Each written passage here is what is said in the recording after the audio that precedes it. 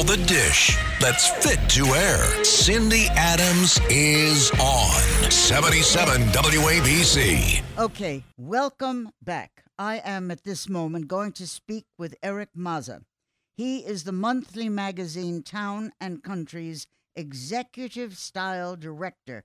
Such a very highfalutin, high-class title. I don't basically know what the hell it means or exactly what this guy does. I only know that without my even knowing anything about it, he put me and my photo in this March month's issue. I had no idea it was there. Okay, so Eric Maza. So basically, besides directing a flotilla of eager 11-year-olds who desperately want to be fashionistas someday, what exactly is an executive style director?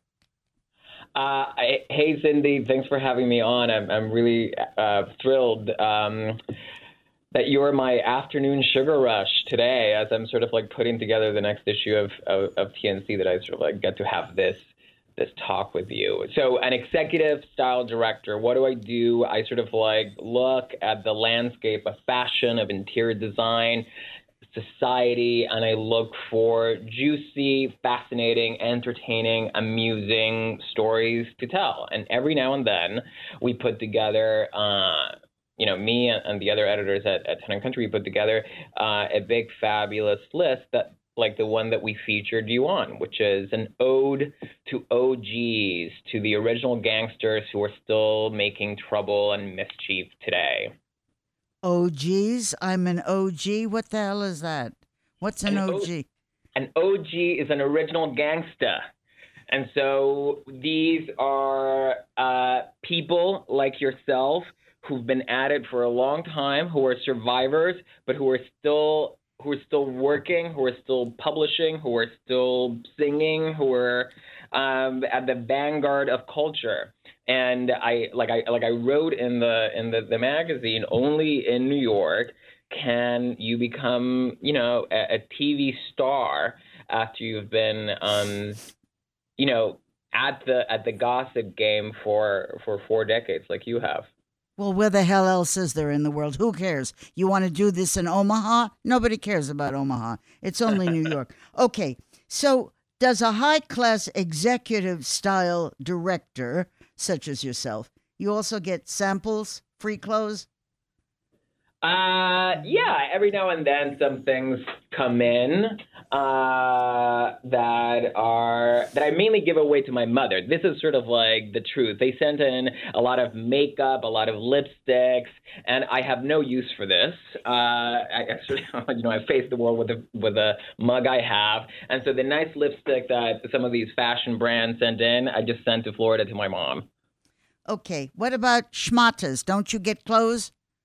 I don't think that I look good in an Oscar de la Renta gown. That's what I'm getting. No. Doesn't a man you don't do anything for gentlemen? They need to send me more stuff, maybe. I haven't gotten a good schmata that sort of like looks good on this body in a while. Okay. So who are you? Where did you go to school? How did you get your training? I went to school at the University of Florida. I was an English journalism double major, and my first semester of college, I knew that I wanted to be a journalist, so I thought, okay, I better kind of like try my hand at this. And so I did an internship at my local newspaper, the Sarasota Herald Tribune. And I found out that I loved it. I loved sort of going out and finding the funny angle, the stories around town. My first front page story was about a singles night at a blood bank. So like the thing wrote itself. It had to go on the front page. Okay. And from there, after I graduated college, I went to work at a great newspaper in Miami called the Miami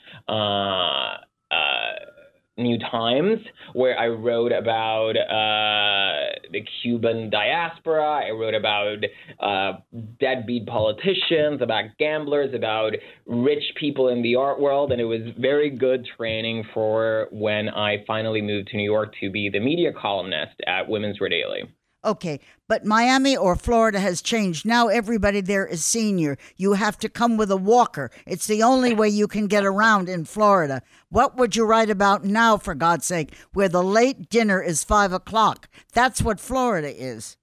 I'll tell you exactly what I would write about. I would write about all these cryptocrats, all the kids who are making money on Bitcoin.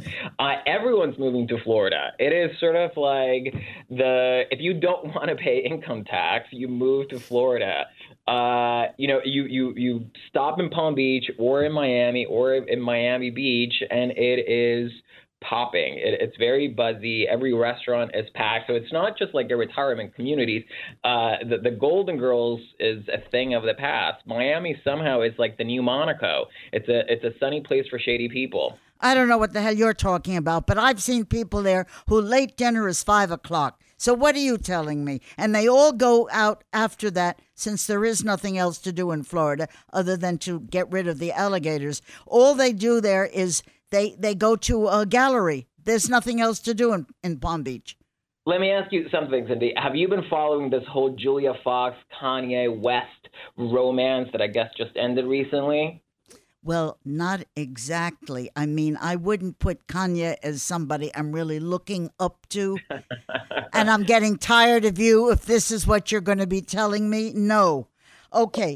Do you remember your first celebrity or your first mistake?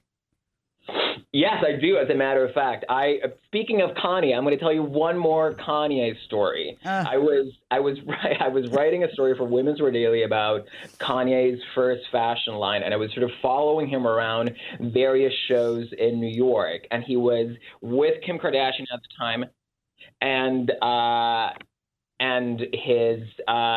their child that had just had a baby, and he turned up at the show with Kim and the new baby, and then in the next show he didn't have the baby. So in the middle of an interview with him, I was just like, hey, where did you leave the kid? Because I couldn't remember the child's name. I don't follow celebrity stuff really, and he was so offended. He was like, the kid? We don't call it the kid. And I was like, what do you mean? What do you call it? The Messiah? But I realized that day, I was like, you better know the celebrities' kids' names if you're going to interview them, because otherwise they might get very upset. You're better than I expected. You're getting better now that we're not talking about Florida. Okay. You were in Paris this week. Why? Yeah. It was Paris Fashion Week. So twice a year, or really 4 times a year if you count the couture shows, the editors of Town & Country go to Paris to see the new collections that the designers are showing. So it's everyone from Chanel, Louis Vuitton, Balenciaga, all the sort of like the big fancy designers put on these very extravagant shows in Paris. And they're the people that, we cover it in the magazine that our readers like to wear, and that are, also our supporters.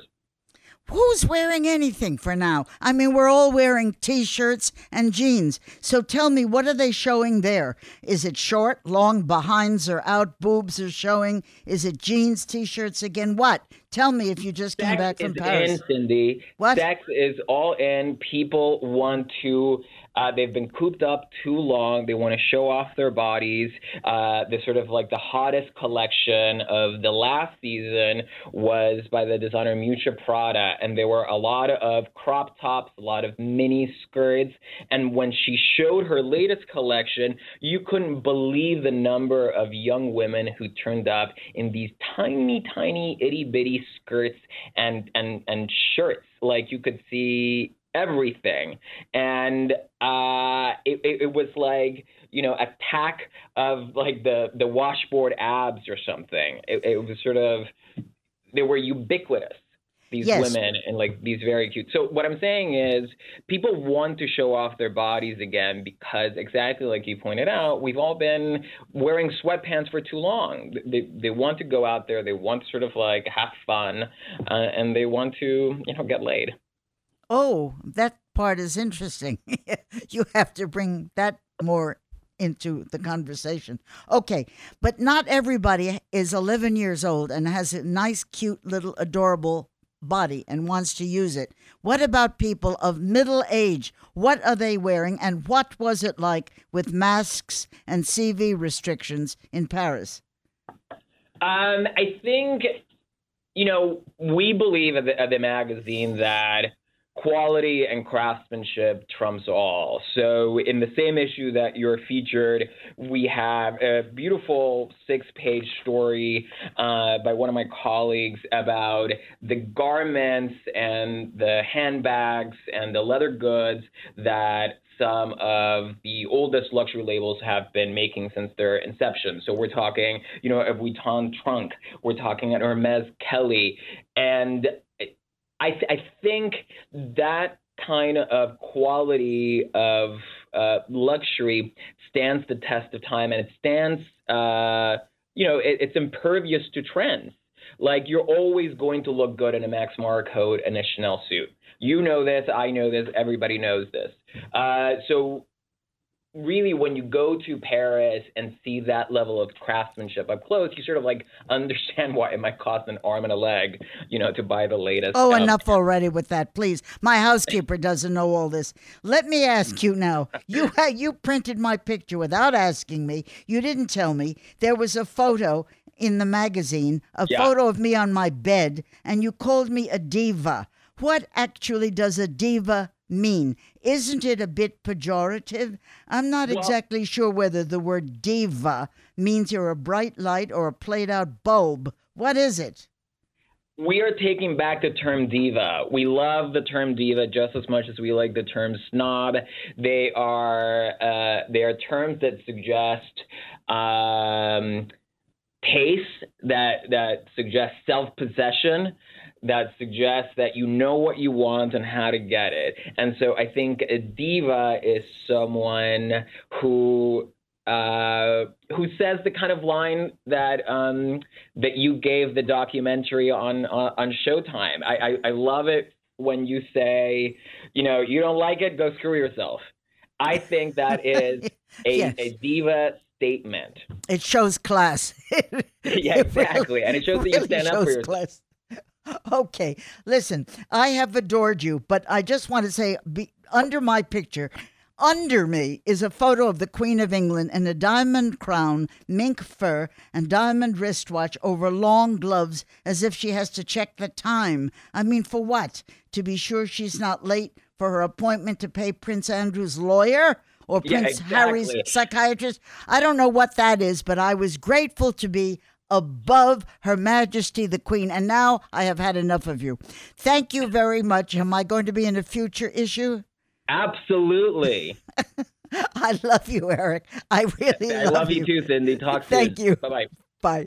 This is Greg Kelly for Priority Gold. What does it mean to be America's precious metals dealer? It means that you're in touch with the hearts and minds of those who love this country, value our freedom, and want to protect the future. Priority Gold is that precious metals dealer. They've helped thousands of Americans back their retirement with solid gold and silver. Call Priority Gold at 888-506-6439. Receive free shipping, free storage, a free investment guide, and one of the best purchase experiences in the industry. Call now or go to PriorityGold.com.